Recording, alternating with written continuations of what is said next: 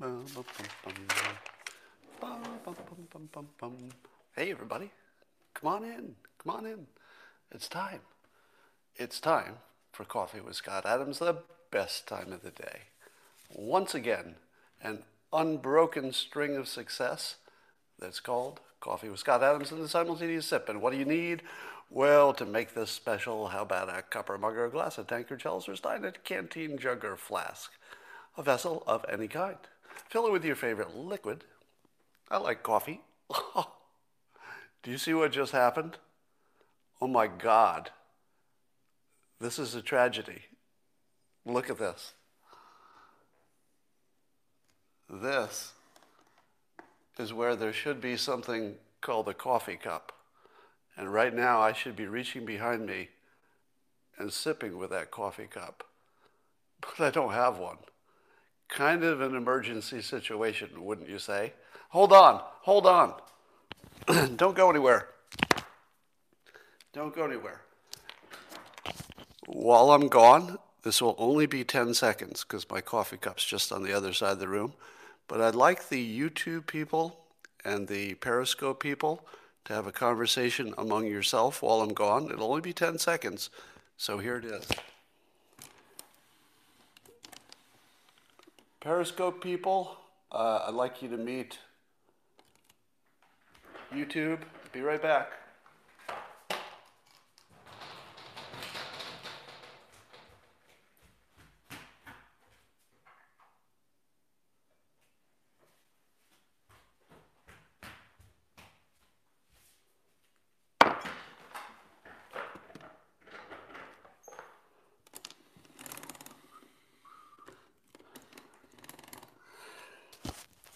Da, da, da, da, da.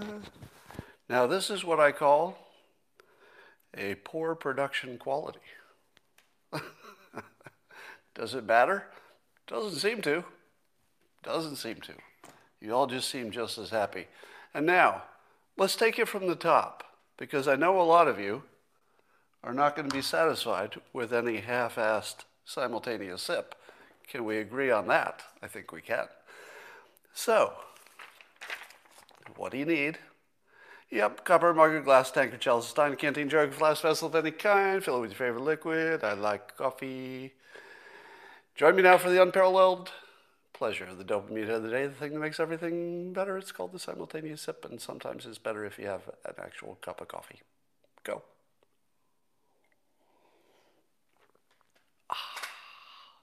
I don't know. That might be the best one ever. So I hear the Wonder Woman movie is coming out, and here's the big news about that. Apparently it doesn't suck. So there's a movie, and I don't have a fact check on this, but according to the early reviews, the Wonder Woman movie is quite good.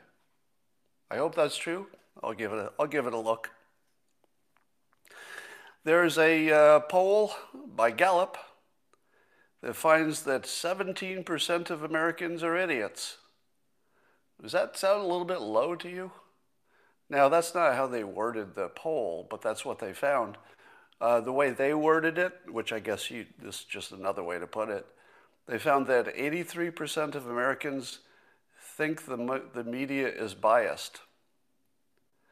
Now, according to my math, if 83% think the media is biased, that does leave 17% of Americans who don't think the media is biased.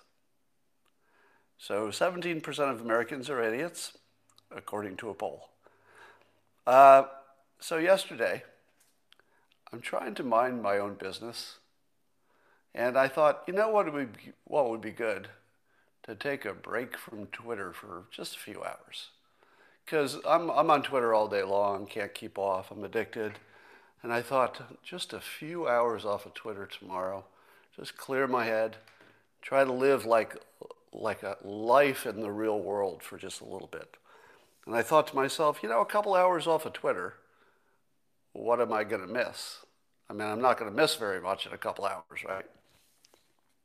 Well, in those couple of hours when I was off Twitter, President Trump retweeted me 4 times. Now, I don't want to make too much of this, But today in the news, we found that there was a fourth obelisk, or a monolith, if you like, found in yet another remote location.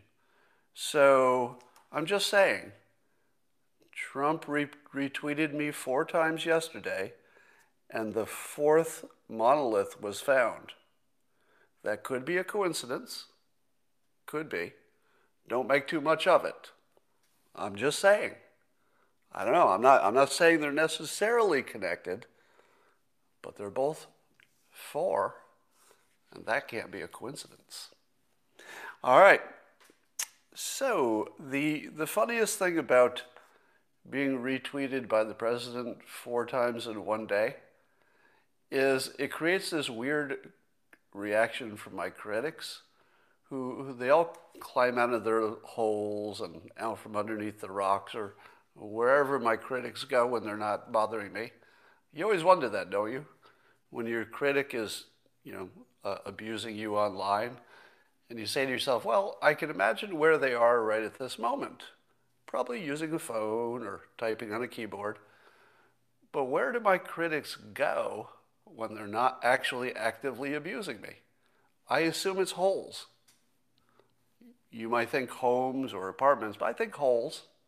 I think they live in just holes, possibly under rocks. But they come out and they say this sort of thing, that I'm desperate to be relevant,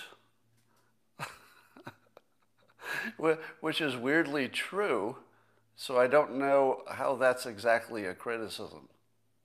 Is there anybody who doesn't really, really want to be relevant? I mean, I guess it depends on your definition of relevant, but is there somebody who wants to go the other direction on that? Is there anybody who wakes up every day and says, God, I hope I can remain irrelevant today? I feel like with a little work, I can go through the whole day without any relevance at all. So when you accuse me of desperately wanting to be relevant, I say, compared to what exactly? Because I feel like that would be the winning attitude, wouldn't it? To try to be relevant. It feels like that's something you should teach children in school. Children, you're going to grow up, and wouldn't it be great if you tried to be relevant? So first of all, my critics like to compliment me while imagining that it's an insult. But the funny thing is they're accusing me of being a has-been while they themselves have never been. At exactly the moment the president is tweeting me 4 times, which makes me a has-being. Like at this very moment, I'm being relevant, not my own doing, right? The president tweeted me. I didn't know that was going to happen. But at this very moment, I'm being relevant, and my critics are saying, well, he's desperately trying to be relevant. Anyway, it always makes me laugh. CNN analyst Jessica Huseman tweeted this when she saw the president retweeting me. And she said, one of the more bewildering things about 2020 has been the creator of Dilbert becoming a relevant figure in national politics. I tweeted back and said the competition wasn't very stiff. So here's one of the tweets, and I think it was the one that maybe got the most attention.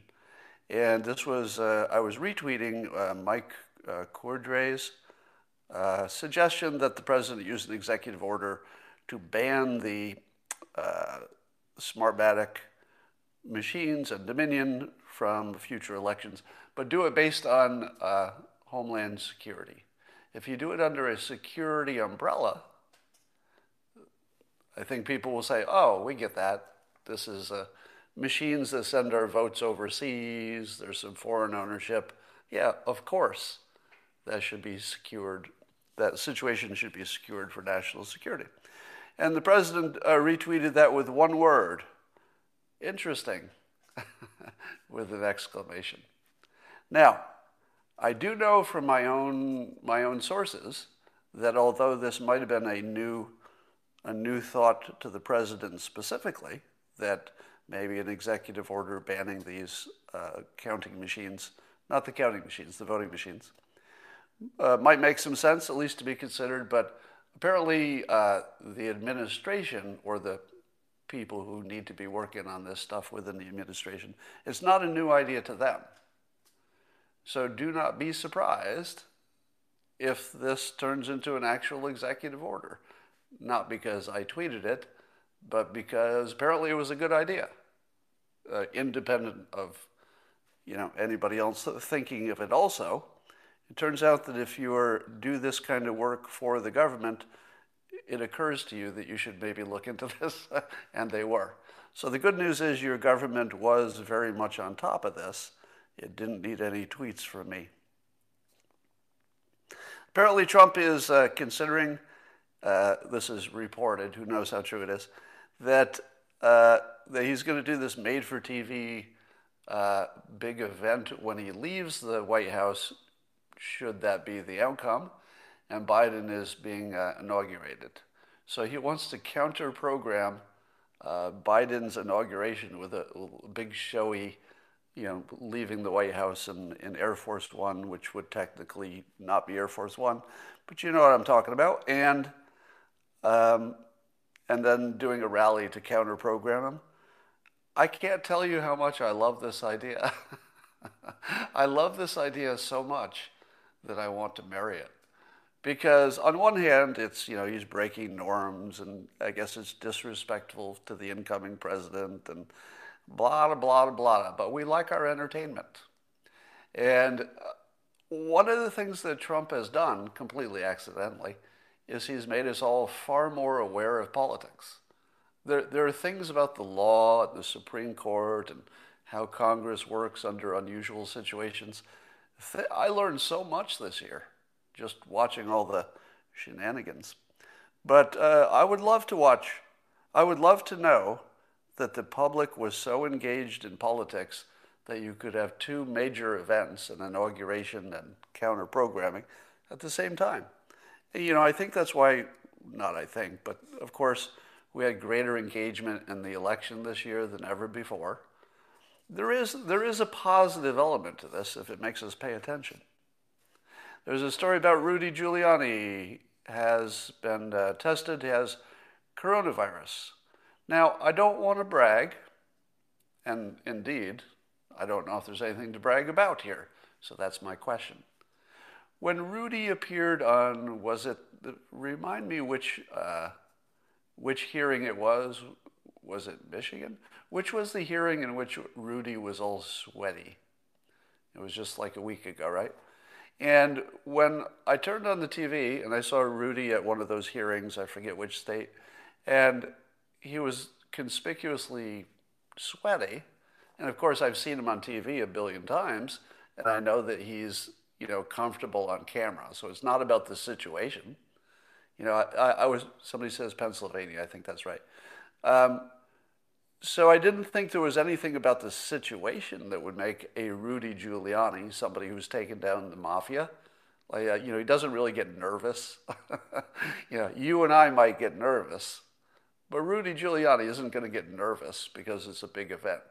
He's been to the show. But he was sweating profusely, and the moment I saw it, I tweeted that he should get tested. Now, here's my question for those of you who have way too much time on your hands. Can you find that tweet? Can you find my tweet, must have been during the Pennsylvania hearing, somebody saying, in which I said, he looks like he should get tested. And it turns out he was sick. He had exactly what it looked like. Now, I feel like I called it just by looking at him. Because as soon as I saw him, I thought to myself, I don't know what the other explanations would be, because the other people don't look sweaty. Doesn't look like it's a hot room. Why would it be a hot room in the winter, right? The one thing you could make sure you don't have is a room that's too hot in the winter. So do I get that win? Because I don't know. I'm not going to claim it, because I'm not sure if anybody else was saying the same thing at the same time. So do me a favor if there's anybody who's really bored, and it's only just because I'm curious, if anybody diagnosed him before I did. I might have been the first one in the world, literally, at least the one who did it publicly. Maybe people at home said the same thing. But I might be the first one in the world to diagnose him with COVID just over TV, which would only be fun, not important. So Iran is an interesting place lately, and not in a good way. And there's an interesting thing timing-wise that apparently just about exactly the time that Joe Biden would take office, if he goes all the way there and becomes sworn in, just about that time, Iran will probably crank up its enriching of uranium to levels above where we would be comfortable. So what exactly is going to happen? And wasn't there a story? I didn't see much follow-up on it, so I don't know if it's even true. Was there a story that the supreme leader had given some of his or all of his duties to his son? Did you hear that? Is there some change of leadership going on in Iran?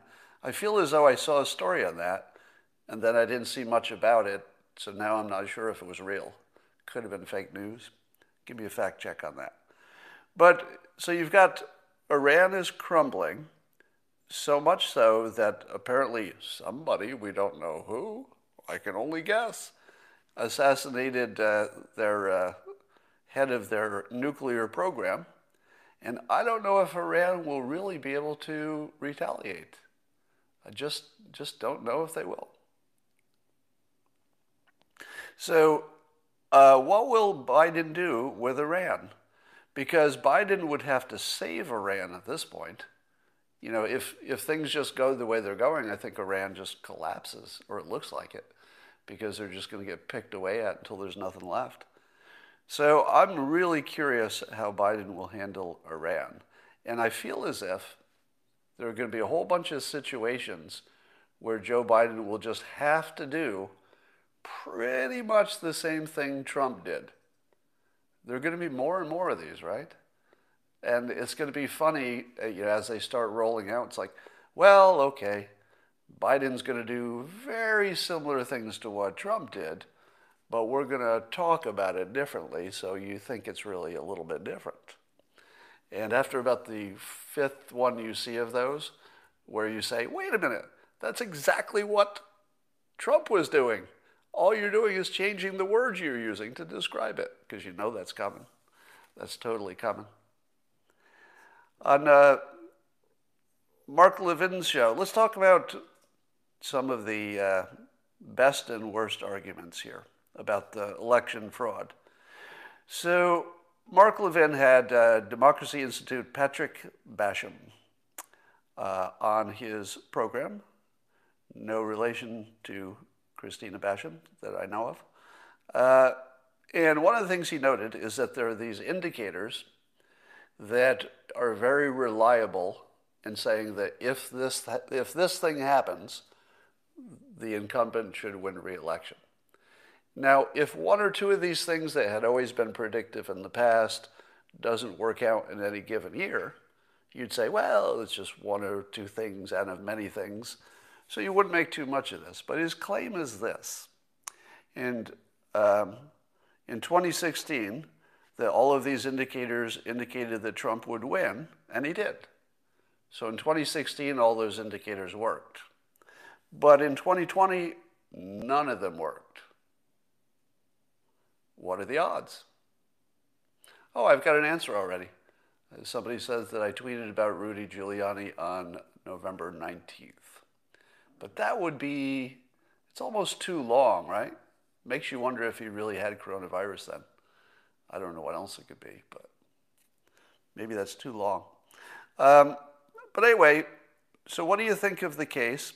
So some of these things are such as, if I remember, one of them is if the incumbent president gets 20% more votes, or even just more votes, if the incumbent gets more votes than the first time he ran, his odds of winning are like way, way high. And there are a bunch of things like that. If you win this primary, if you have this enthusiasm, blah, blah, blah.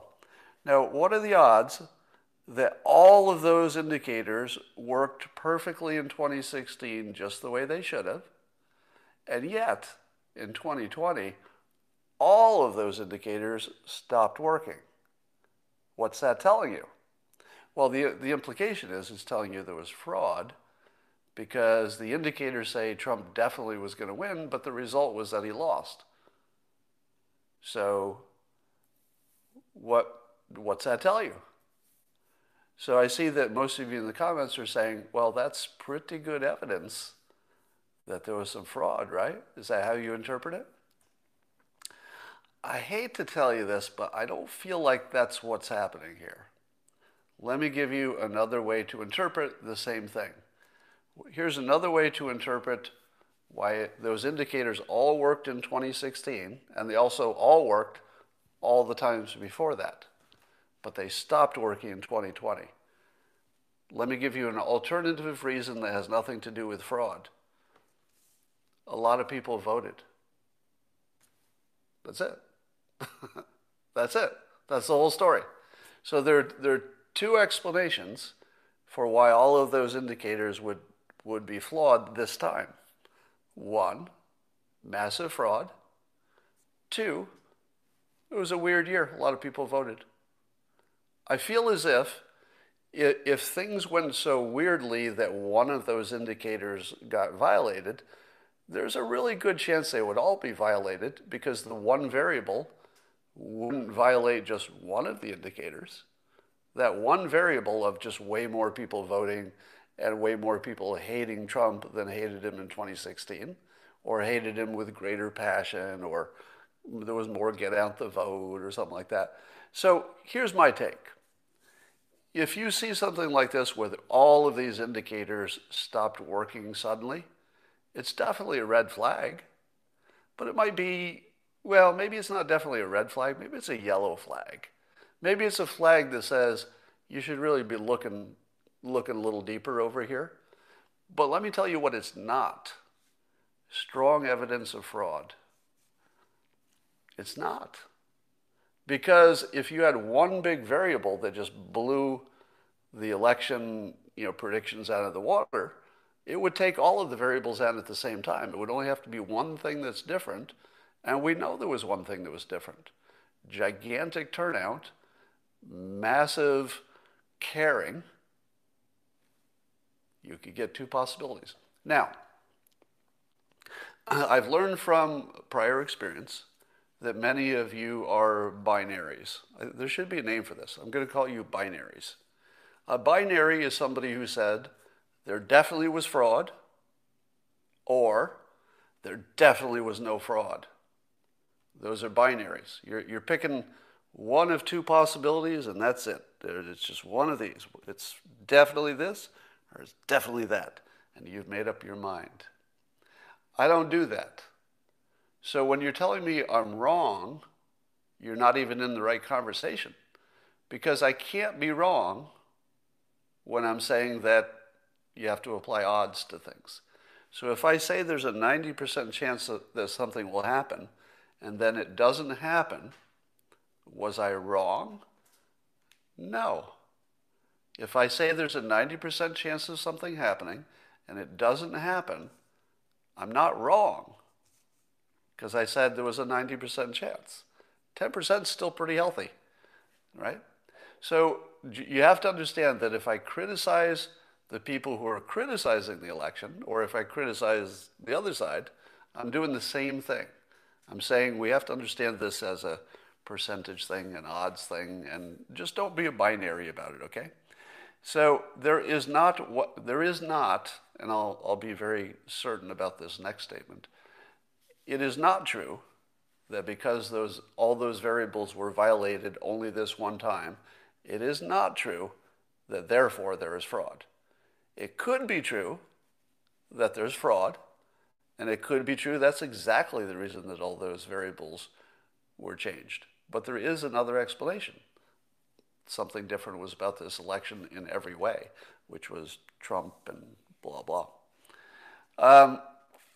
So that one's just keep an eye on it. We'll see. Here's another one. Dr. Craig Malkin tweets today that 48 cases about the election irregularities, 48 cases counting, might be 49 now, he says, where liberal and conservative judges have tossed out Trump's legal team for lack of evidence. Primary documents prove they aren't arguing fraud in court. Da-da-da-dun. So, do you think it's logical to say, now I'm going to go the other way, right? So this will be an argument on the other side. Do you think it's logical to say that because you've lost prior cases with different evidence and different claims, that you will lose all future cases that are different evidence and different claims? It's the dumbest thing I've ever heard in my life. Now, the other thing that Dr. Craig Malkin may not understand is that I don't believe the legal team was assuming that they would win these cases. I don't think they thought they would win. Why'd they do it? Well, I suppose you might win. Yeah, there's always a possibility.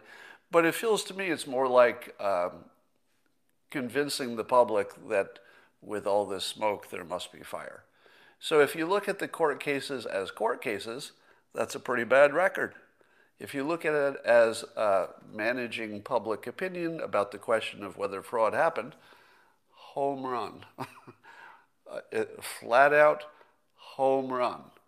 And if you think that the president's attorneys are only looking at law, then you don't understand anything about the world. They have to look at public opinion too, because even the courts are influenced by public opinion. So, of course, the legal team is managing both what the public thinks about the situation, at the same time they're managing the legal technicalities. If they lose on all of the legal technicalities 49 times in a row, but the next poll that comes out says that a gigantic amount of the public thinks the election was fraudulent, did they lose 49 cases? Technically, yes, because they didn't succeed in court. But I would argue that they won 49 cases in a row, because the net effect was people saying, well, with all these claims, that's a lot of claims. There's got to be something in this with all these claims. Now, does it have to be true that with all this smoke there has to be fire? No. No, that doesn't have to be true. There could be tons of smoke and no fire whatsoever. But in terms of persuasion, it makes you think there's probably a fire. Let me tell you what, and somebody tweeted this today that I didn't write it down, I should have, and it goes like this.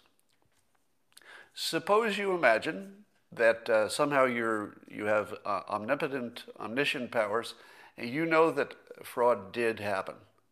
So let's take this just as a mental exercise. You know, it's a fact, there's no doubt about it, just for the mental exercise, that fraud happened. How many examples of that real fraud would you expect to find relative to the number of confirmation biases and fake discoveries would you find? What do you think would be that ratio? If you assumed real fraud happened, and there were just millions of people, lots of millions, involved in voting and counting and everything. So tons of people are involved. It's complicated, it's messy, there will be real mistakes that are just innocent mistakes. What would you guess would be the number of real things, even if there's a real thing there, to the number of fake things where people are pretty sure they're seeing this fraud, but maybe they're imagining it because they just see more than they see? I'm guessing 10 to 1. 10 to 1 would be my guess. Yeah, I see somebody else saying that. About 10 to 1. And that would be predictable based on the setup. It wouldn't matter if it was an election or anything else. A big, complicated thing, once you come to believe that there's some mischief in any big, complicated thing, you're going to see 10 times as much what you think is evidence or even proof than there is actual real proof. That's completely normal. So, if you lose, let's say, 90 out of 100 court cases, would that be you doing a bad job? Probably not. Maybe that's about what you'd expect with these numbers, even if there's really something there to find. All right. Here's the dumbest tweet I've seen in a long time. Doesn't matter who said it, just a Twitter user who said about the virus, virus is going to do virus things and spread like, wait for it, a virus. And it was in the context of basically we shouldn't be treating the virus like it's a big problem. And I'm thinking to myself, you know, that almost sort of made sense 6 months ago. Like if you didn't know any better. Well, 6 months ago people were saying, oh, maybe it's just the flu. But it's not 6 months ago now. It's not 6 months ago now. How can you still say that there's nothing you can do about this virus? Because it seems like you could. But we'll talk more about the virus in a minute. Let me go over some more bad thinking. So here's a tweet. I'm a firm believer in Occam's razor. The simplest explanation is the correct one. So now this is getting into the Michigan suitcase situation where people were apparently sent home and then some counters stayed behind for hours counting. We'll talk about that more. But somebody's saying that Occam's razor, the simplest explanation is that while it's possible that everybody left on their own, the most likely explanation is that they were told to leave. But what do you think? We've got a few different versions of the story about the Michigan ballot counters. One version is that only the people opening the envelopes were asked to leave. And the other people just saw them leave and they left with them. So the witnesses and the news people saw people leaving and they just left with them. So that's one version. The other version is that the people in the room were all told that the counting was done for the night so they could go home.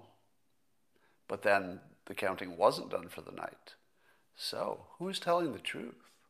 Who's telling the truth? Well, there's an excellent article in The Federalist by Molly Hemingway who takes you through some of the claims, and she looks at what is allegedly the debunk, and she debunks the debunk, basically. Does a great job, as Molly Hemingway always does. I would say, remember I told you I'm going to give compliments between now and the end of the year just because it's the holiday season. If you're not following Molly Hemingway on Twitter, you're really missing a lot because she's probably in like the top 3 or top 5 political commentators in the country right now. You could argue top 1, I think. So you should be following her. But I'm not so sure I agree with it all. It's a really good article, a really good take, but let me give you my take, all right? We're going to go to the whiteboard. Let's go to the whiteboard. All right, see if I can line you up so you can see this well. Here's what I call the Dilbert filter on that Michigan ballot counting situation. Now, the Dilbert filter goes like this, that there are some things you can depend on in any organization that has somebody in charge and then a bunch of people trying to figure out what they're doing. In other words, a business, an organization, any kind of group of humans trying to get something done. There are some common things that you'll always find. So let's look at the room situation as I remember it from the videos. And if I get any of this wrong, feel free to tell me, because I'm not, I didn't do the deepest of dives, so maybe I got some stuff wrong here. So if I remember the room, there were these counting stations on one end. I think there were 4 of them, or were there 5, but a limited number. And then the claim is that there were these other tables where the ballots were being opened by people whose only job was to take them out of the envelopes. I don't know if they were checking the signatures, but they were removing them from the envelopes, putting them in containers, and then in some cases they were stored under tables, which is actually exactly where you would store things, because putting them in the aisle would be dumb, all right? So the claim is that the woman with the blonde braids came into, and I think we saw in the video that she was standing between the counting stations, and the ballot opening larger body of work here. And that while facing the cutters, but not facing the counting stations, there are two versions of what this person said. Have you heard both versions? Probably not, right? Somebody says, Jesus Christ, man, it was Georgia. Correct that to Georgia. This is exactly why comments are good. Yeah, so forget everything I said about Michigan. I'm confusing the states. So Georgia. All right, so we're back to Georgia. Somebody who they thought maybe was a supervisor who had some authority, who had blonde locks, said one of two things, and both of those two things are being reported. One of the things that's being reported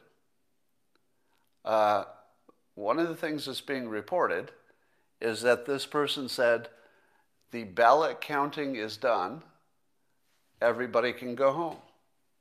Now, if that version of the story is true, we've got a big problem. Because if it's true, that what she said is, the ballot counting is done, you can all go home, but some of the ballot counters stayed behind, and then when the witnesses were gone, at least the Republican witnesses, they kept counting through the night. That would be a pretty big problem, wouldn't you all agree? If it's true that she said, the ballot counting is done, go home, and then they counted ballots after the witnesses left, I think we'd all agree that if that happened, this is a big problem. Same page? Everybody? Everybody agrees that would be a big problem if that is the fact.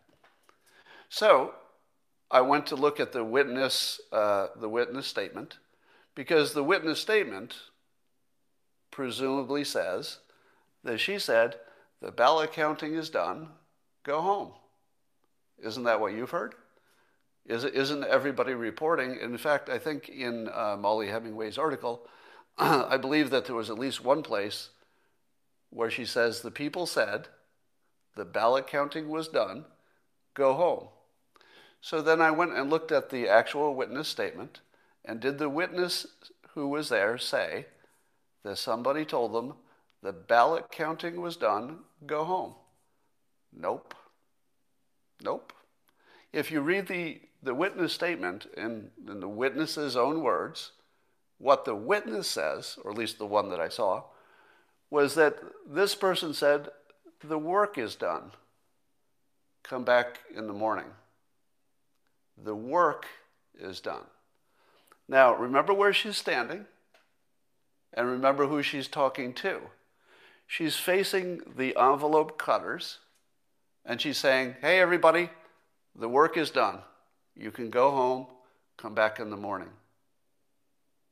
You see where I'm going? She's not even facing the people who are counters. There are no ballot counters here. And she didn't say the ballot counting was done. She said to these people whose work was done, she said, hey, everybody, the work is done. Come back in the morning. Now, there's a question I have, which is, was there reason to believe that there would be more for the cutters to do in the morning? Which is, a big gap in the story, right? Did the cutters believe that there might be more ballots coming in after that night? Because we've watched this happen, right? Ballots are still trickling in even now, right? There's still some counting going on. So was she referring to the fact that there might be some more to open in the morning? So I would need a fact check on that. Was that even a thing? Could there be more that needed to be opened in the morning? And could it be, let me give you the version that if I were defending, if I were these people, the ones who stayed, and I were going to offer a defense, it would look like this. There were only this many counting machines, and the people who had planned to remain knew which was their machine, and they knew that just the 4 or 5 of them would be enough to do the work. If the 4 or 5 of them didn't feel like having all these people wandering around and slowing them down. And they were just thinking, innocently, there's no reason for everybody to be here. We don't need any counters. We're not talking to the observers and the reporters. They're doing their own thing. So we're not even going to talk to observers and reporters. We'll just talk to the counters, the cutters, tell them to go home because they're not needed. We have exactly the right number of people for counting. So we'll just work extra hard, get this done. You guys don't need to stay up. You can all go home. Now the official version from the state, an investigator for the Secretary of State, I think, said that the witnesses and the press simply interpreted, your work is done, it's time to go home. And when the cutters started to walk out, the observers and the press said, oh, I guess we're done here. And so they left. Is there anybody who says that anybody told the observers or the press the ballot counting is done? Have you seen that reporting? Because I haven't. People are literally laughing in the comments because I'm saying, that's a stupid take. So what about the pipe break report? Completely different story, different night, the pipe breaking. So somebody says the counting has stopped. Right? So the claim here is that Scott. Somebody said the counting has stopped.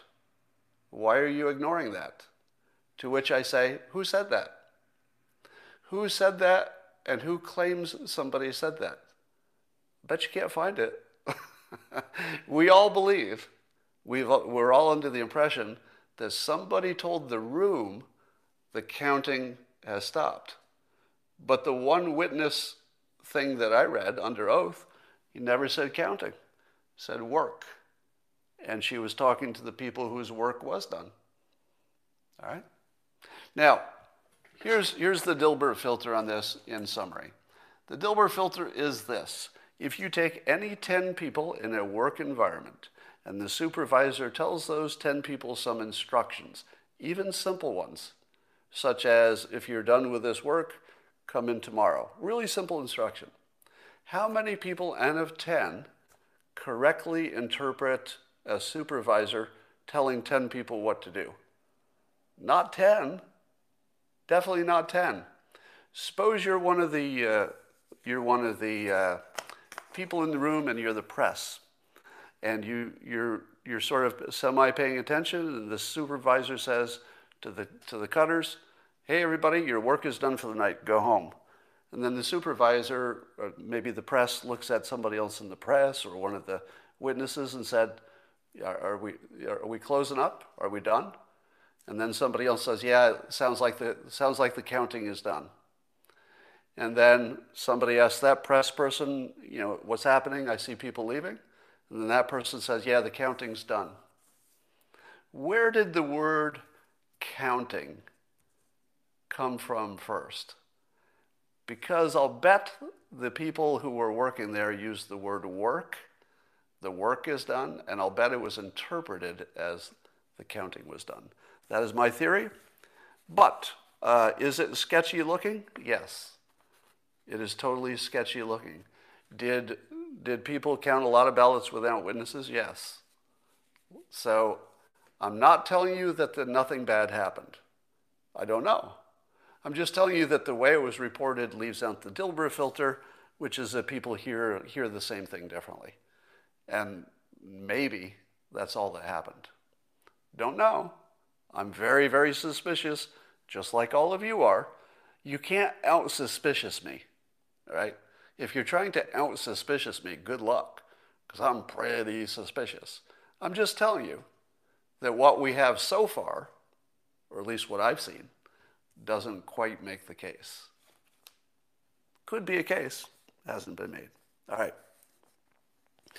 I was listening to Smirkanish on Sirius yesterday, and this is one of my favorite stories.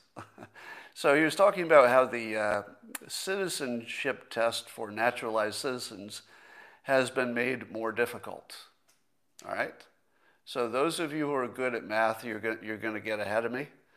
If you're good at math, pretend you're not good at math just for a minute, and then I'll let you be good at math in a little bit. So as Smirkanish reported, it used to be that you only had to get 6 out of 10 questions about the government functions to become a naturalized citizen, in addition to what other things you had to do. But you had to get 6 out of 10 right in a test. Now the test is from a body of study. They give you, I think there are 128 questions or something. So you have a specific document to study. And out of that, whatever, 100 and so questions, they're going to randomly give you 10 of them, and you only have to get 6 right in the old days. But it's being revised, and as Smirkanish reports, it's becoming harder now, which doesn't seem fair, does it? It seems kind of unfair and a little bit mean to immigrants to make this harder, because it went from you had to get 6 out of 10, and they stiffened it, so now you have to get 12 out of 20. And so Smirkanish did a whole episode about, what do you think about the fact that it went from an easy 6 out of 10 to this mean old Trump administration is they're stiffening it. Now it's going to be 12 out of 20. Okay, those of you who are good at math, you can be good at math again. Yeah, so you're allowed to be good at math again. So now tell me what's wrong with this. Yeah, that's right. The Trump administration tightened the requirement from you have to get 60% right all the way to you have to get 60% right. Because 6 out of 10 is 60%, and 12 out of 20 is 60%. Now, let me ask you this. If you knew that you were studying a body of 128 questions, and you had to pass the test with 60% right, what would you prefer? Would you prefer that your test was 6 out of 10, or would you prefer, as the test taker, to have a 12 out of 20? Well, I'm going to take 12 out of 20 every time. Why? Because there might be out of those 100 and so potential questions that I'm studying, what if the ones I miss happen to be, I just happen to miss the wrong ones, and they happen to be the ones on the test. My odds of doing a good job are way better if there are more questions. Because remember, I studied all the questions. I didn't study some of the questions. I've studied all of them. So I'd rather have the 12 out of 20 option, right? Is there anybody who disagrees with that? Wouldn't you all rather have 12 out of 20? So it was an entire story about how this change, there was another change that alleges that the questions got harder, which is separate. I don't know that that's true. I don't know. Seems to me like it's about the same. All right. There was a claim that California and Texas had similar COVID trajectory, even though they did completely different stuff. California is doing a tight shutdown, and Texas is a little looser. And the claim was that they got about the same result, which took about 2 minutes for Andres Backhouse to explain why they were just analyzing it wrong, per usual. Every one of these charts you see on Twitter, you should give them no credibility. Let me tell you, there's probably nothing less believable than an official-looking chart on Twitter. I don't think there's anything you should trust less than a graph, even with sources, and even if you can check the sources to be true. There's nothing less useful than any kind of official-looking graph on Twitter. They're all as likely to be disinformation as to be information, and you can't tell the difference, really. So Andres explains it this way. He says, Neglecting what seemingly small but prolonged differences add up to large cumulative differences over time, saying that's the problem with it. And he points out that the cases per million are 36% higher, and the deaths are 46% higher in Texas. So if you just look at the graph, it looks like they came out about the same, but if you dig a little deeper into the numbers, it turns out that California is doing tighter restrictions and having much better luck. Does that mean the masks work and shutdowns work? Probably. Probably does. But there are a lot of differences, so you don't know for sure. Rasmussen is going to be telling you this morning that 47% of the country thinks there's a good chance that fraud happened in the election. 47% still think that. So, let's see, what else we got here? Sometimes I worry that we don't have a pandemic problem so much as an inability to understand risk management. It looks like we have a virus problem, and if that's your mindset, then that requires you to do a certain set of things. But I feel as if we almost have a risk management problem. If every human being were good at risk management, I feel as though the pandemic would already be over, because people would simply do all the smart things, and then we'd be done. So it feels like stupidity is killing us, not the pandemic. Let's see if I can find a bad analogy, because all analogies are bad. If we have lots of people drown every year, if lots of people drown every year in swimming pools and oceans, do we have a water problem? Or do we have a problem that maybe people should learn to swim or not drink and dive off a diving board? We might not have so much a water problem as we have a human being problem. They should do different things and not drown. It's starting to feel like the pandemic is really sort of a human problem. We're just doing dumb things, and that's why we're getting a bad result. Now there's also the Wall Street Journal has now called bullshit on the Sweden experiment. Let me ask you here, most of you watch the news, that's why you're here. How many of you think it is still true that Sweden got a good result by doing different things? How many of you think that's still true? Because the update is that Sweden gave up on their own technique.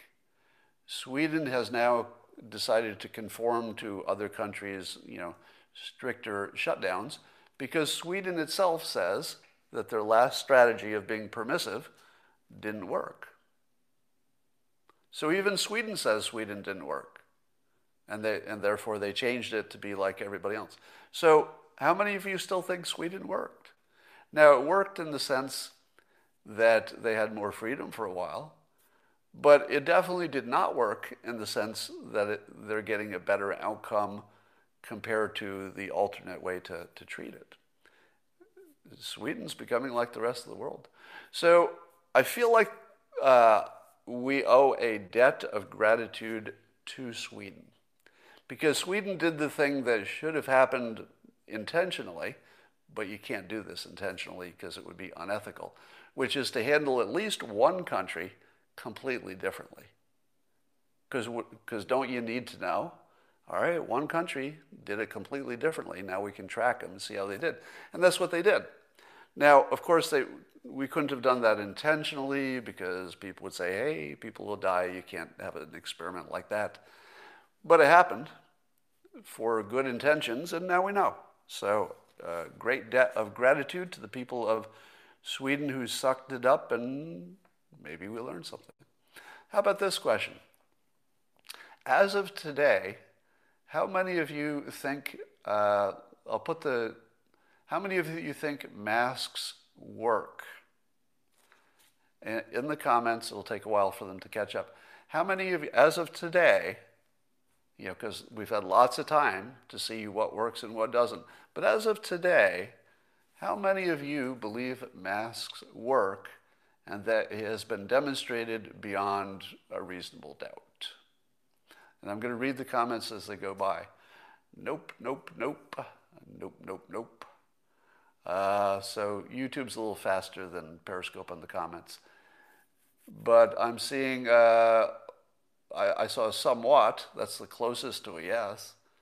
But people watching this Periscope are almost, I see one yes over there. I'm seeing no, no, no, limited. I see a yes. So overwhelmingly, a little more people on Periscope saying yes.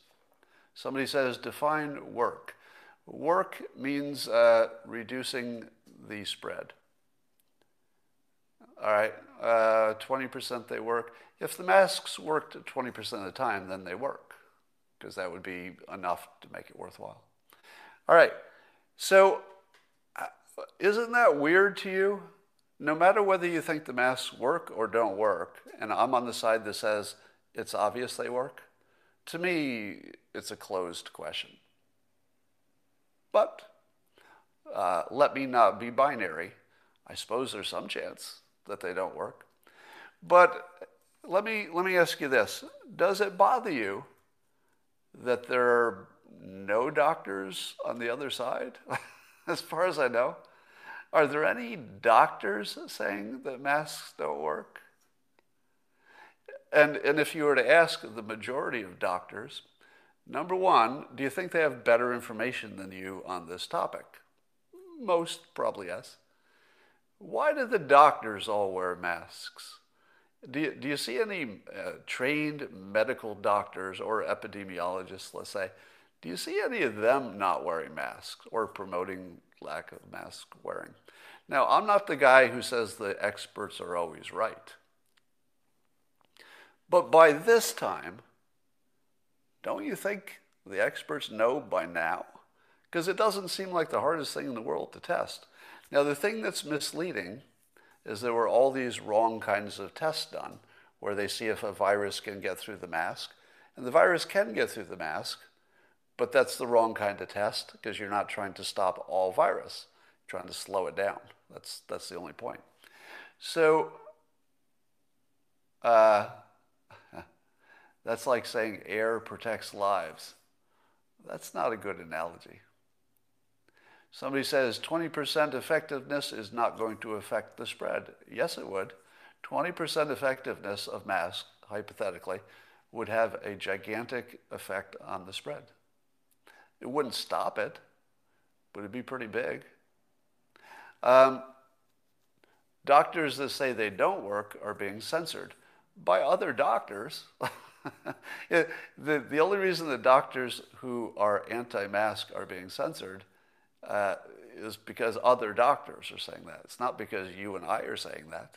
It's not because the media has an opinion per se. It's because so many other doctors say, no. Somebody says, yes, there was a huge case in Ontario about nurses not wearing masks, but I don't know which way that went. Surgery isn't normal. No. So I'm not making the case that because surgeons wear masks, that therefore masks are good. They're different masks with a different situation. They're not comparable in the least. Yeah, okay. Well, I just think it's mind-boggling that that's still a question. Let me put it this way. In terms of risk management, it's a no-brainer. It really is. In terms of whether you can be absolutely positive they work in the way that you want, no. You really can't be absolutely positive of anything these days. But in terms of risk management, the fact that most experts say they work, that's worth wearing a mask. So there's no question what you should do, even if there's some small question about whether they work. Somebody says masks do work by all accounts. Not by all accounts, but certainly by the majority of experts. The people who fooled you on masks are the ones who did the test about whether the masks are too porous. And it just was the wrong question, because if you stop the airflow and you stop some of the water, or if you even redirect it so it's not going directly in somebody's face, you're going to get a different situation for sure. Yeah, so we're not using surgeons wearing masks as any kind of a guide for whether you should wear a mask as an individual. It's different. Read the box. Why is it lying? The box for the mask. I don't know how many different ways to explain this without people still understanding it. Let's see if there's a way to do this. You all understand, I think, that the amount of viral load makes a difference, right? So if somebody were infected and they talked for an hour directly into your open mouth, you would be sicker, say the experts, and they seem to be pretty sure about this. You would be sicker because you've got a ton of viral load. It went directly from a sick person right into your mouth, and it lasted an hour, and man, you're going to get some bad COVID. But if you had more of a casual contact with that same infected person, and you got a little bit of COVID, you'd still get the virus. You'd still be infected, but because it started slowly and then built up in your system, your own defenses would have a little more time to kick in and you wouldn't have as bad a case. So once you understand that the amount of virus you get makes a big, big, big difference, now do you think masks don't work? Because at the very least, it's going to cut the amount of direct air that's going directly into the face of the person you're talking to. If the only thing it did was distribute it to the sides and around you instead of cannon shooting it into the face of the other person you're talking to, I would think that would release the viral load, and I don't see any argument that that couldn't happen. Now, if you both stayed in the same room and you were both wearing masks and you were in a tiny space and you were also close and you stayed in this tiny space with bad ventilation and you stayed there for hours at a time, would the mask help? Probably not, right? Because if you stay there long enough, you're basically going to fill the whole room with COVID if you stay there long enough. So it wouldn't matter if the virus is coming out the sides, or it wouldn't even matter how fast it's coming out. If you stay there long enough in the little room, you're going to get plenty of it. It's just that the mask slows it down. That's all. That's almost certain to work, I would say. All right. Let's see. The other thing that's just blowing my mind is Alex Berenson, who's been quite vocal about the efficacy of masks and lockdowns and stuff. And he started out being, I would say, what would you call it? I would say a patriotic skeptic. I'm making up a term here. So, you want your Alex Berensons, like you wouldn't want a world without that guy, because you need the guy who says, oh, wait a minute. You say we should all do something, but I'm not saying the science. You want that guy, right? You want lots of that guy. You want lots of skeptics, because they're doing it for the right reasons, right? Good intentions, every positive, purpose.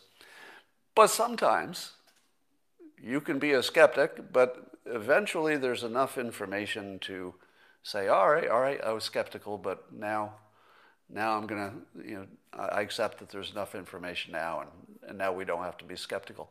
I feel as though Alex Berenson is sort of at a turning point now, where he's going to have to re-examine his skepticism on at least masks, and maybe more. So we'll see. We'll see if that happens. And again, if a skeptic is claiming there's no evidence and making a big deal about it, and then later is shown that, maybe they're not right, that's not really wrong, right?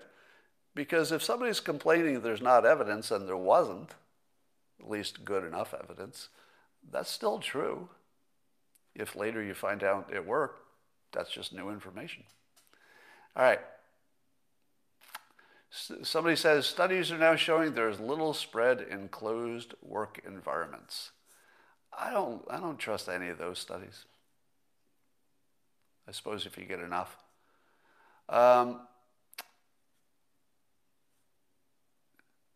If masks are effective, why are there spikes in infections everywhere? Well, the people who are pro-mask will tell you that's just not true. They will tell you that it is clear as day, and there is current evidence to show that when there are masks, there is less infection than where there are no masks. So I guess you can pick and choose your studies.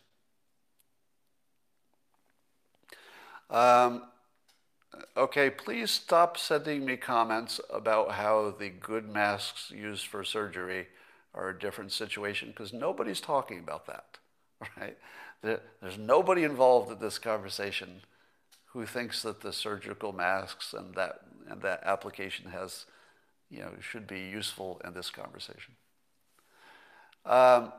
Somebody says hand washing is the key. I don't think so. I think that we thought hand washing was the key before, but it turns out that you don't have to, wash with soap your bags of delivered food or anything. What about vitamin D and zinc? I read a story today that said that if you don't have enough magnesium, I think Joshua Lissick was tweeting that if you don't have enough magnesium in your body, which is pretty common, a lot of people don't, that you don't take advantage of your vitamin D the way you could if you had magnesium. So I'm gonna look into supplementing with magnesium if I can confirm that it has a role in making your vitamin D more effective. So I'm going to look into that. If anybody has some ideas on that, let me know. But let me know, is magnesium something people should have just in general, just general health? Are we low on it? Is it a good idea to take it? But then on top of that, does it help my vitamin D become more effective? So I'll look into that. I'm seeing 40% say they will not take the vaccine. I don't believe that number. I believe 40% said it. I believe that once people start getting the vaccine, the amount of peer pressure will be just enormous. So I don't think it'll be 40%. Watch out for the snake oil salesman. Yeah, supplements are something that I'm really, really skeptical of, just in general.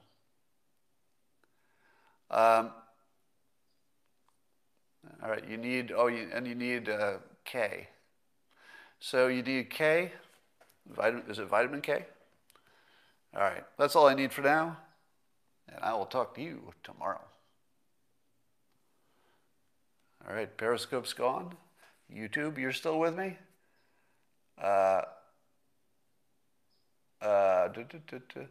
Somebody says, is masks and social distancing worth it if we lose our humanity?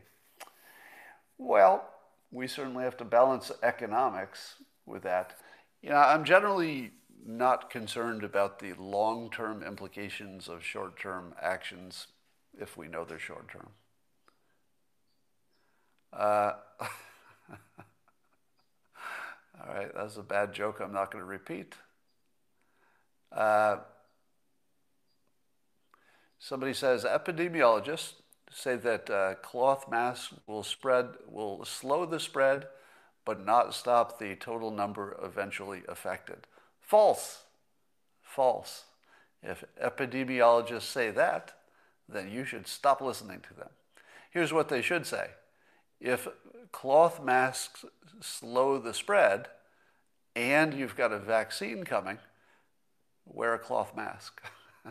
Because slowing it makes sense in a world in which you've got a vaccine coming.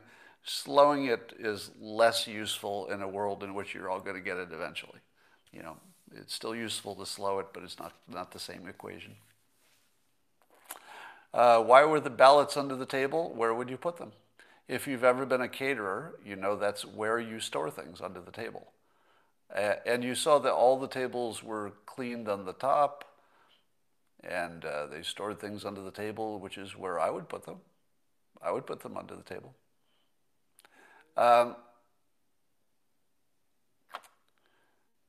Dominion miscounted in Georgia. I think, did they? I think that was debunked, wasn't it? Why does the huge spike for Biden in the end of the night correlate perfectly with the tape? because that's when they counted a lot of votes really efficiently. That's why. Once everybody was left and everything was opened, the last four people said, we're going to crash through this as fast as possible and go home. Everything's ready for us. We'll just run them through. So there should have been a huge spike in votes. And if most of those votes were from a region that voted for Biden, then most of them would be for Biden, and there would be a big spike at the end of the night. I'll tell you what would be more unusual. Wouldn't it be more unusual if there were not a big spike at the end of the night? Because wouldn't that suggest people were hurrying up to, to get home? And there was a learning curve. Wouldn't you expect that you would have the slowest ballot counting in the beginning of the night, because everybody's new and you get all the bad ballots and they haven't been corrected? By the end of the night, let me give you another scenario. I'm not saying this happened because there's no evidence that it happened, but just somebody asked the question, how could there possibly be a big spike for Biden votes at the end of the night and it be normal? I'll give you a scenario just to tell you that your imagination might be limiting you. Doesn't mean this happened. Suppose the voting process was this, that the problem ballots that don't go through the counting machine, they're folded or bent or whatever, they all go to a room for correction. In the correcting room, while witnesses are watching, so there's no funny business, a clean ballot is taken with no entries, and they look at the one that's damaged, and they simply write the same entries on the clean one, so that they'll have a clean one to go through the machine for counting. Now, as long as it's witnessed by the right witnesses, there's nothing wrong with that. It's the same ballot, they're just transferring it onto a clean one. Now, you're the one who's doing the corrections in the correcting room, and there's a lot of correcting because they're all folded ballots. It's a messy system. So now you've got this big bunch of corrected ballots. When do you give them to the counters? Are you giving each corrected ballot as you correct it? All right, here's one. Take it to the other room. Or do you process all of them in your own little room, and then when you're done at the end of the night, because you wouldn't do it before that, you gotta, if you're correcting ballots, you're gonna wait till the end of the night to make sure you got them all. At the end of the night, you take your buckets full of your corrected ballots, you put it on top of the ones that were going to get counted anyway, and then people are faster at counting because they figured out how to do it better. There's a learning curve. Nobody's asking them the questions. The witnesses went away. There's nobody to slow them down. And it's the best counters that stayed late because the bad counters who were not very efficient got sent home. You could think of easy reasons why very naturally and for no funny business there was a big spike at the end of the day. Now, if it turned out that 98% of that spike was for Biden, well, that's close to impossible. So that would be a problem. But there shouldn't be a problem with the fact that there was a spike at the end of the night. The problem should be the percentage within the spike, if there's a problem.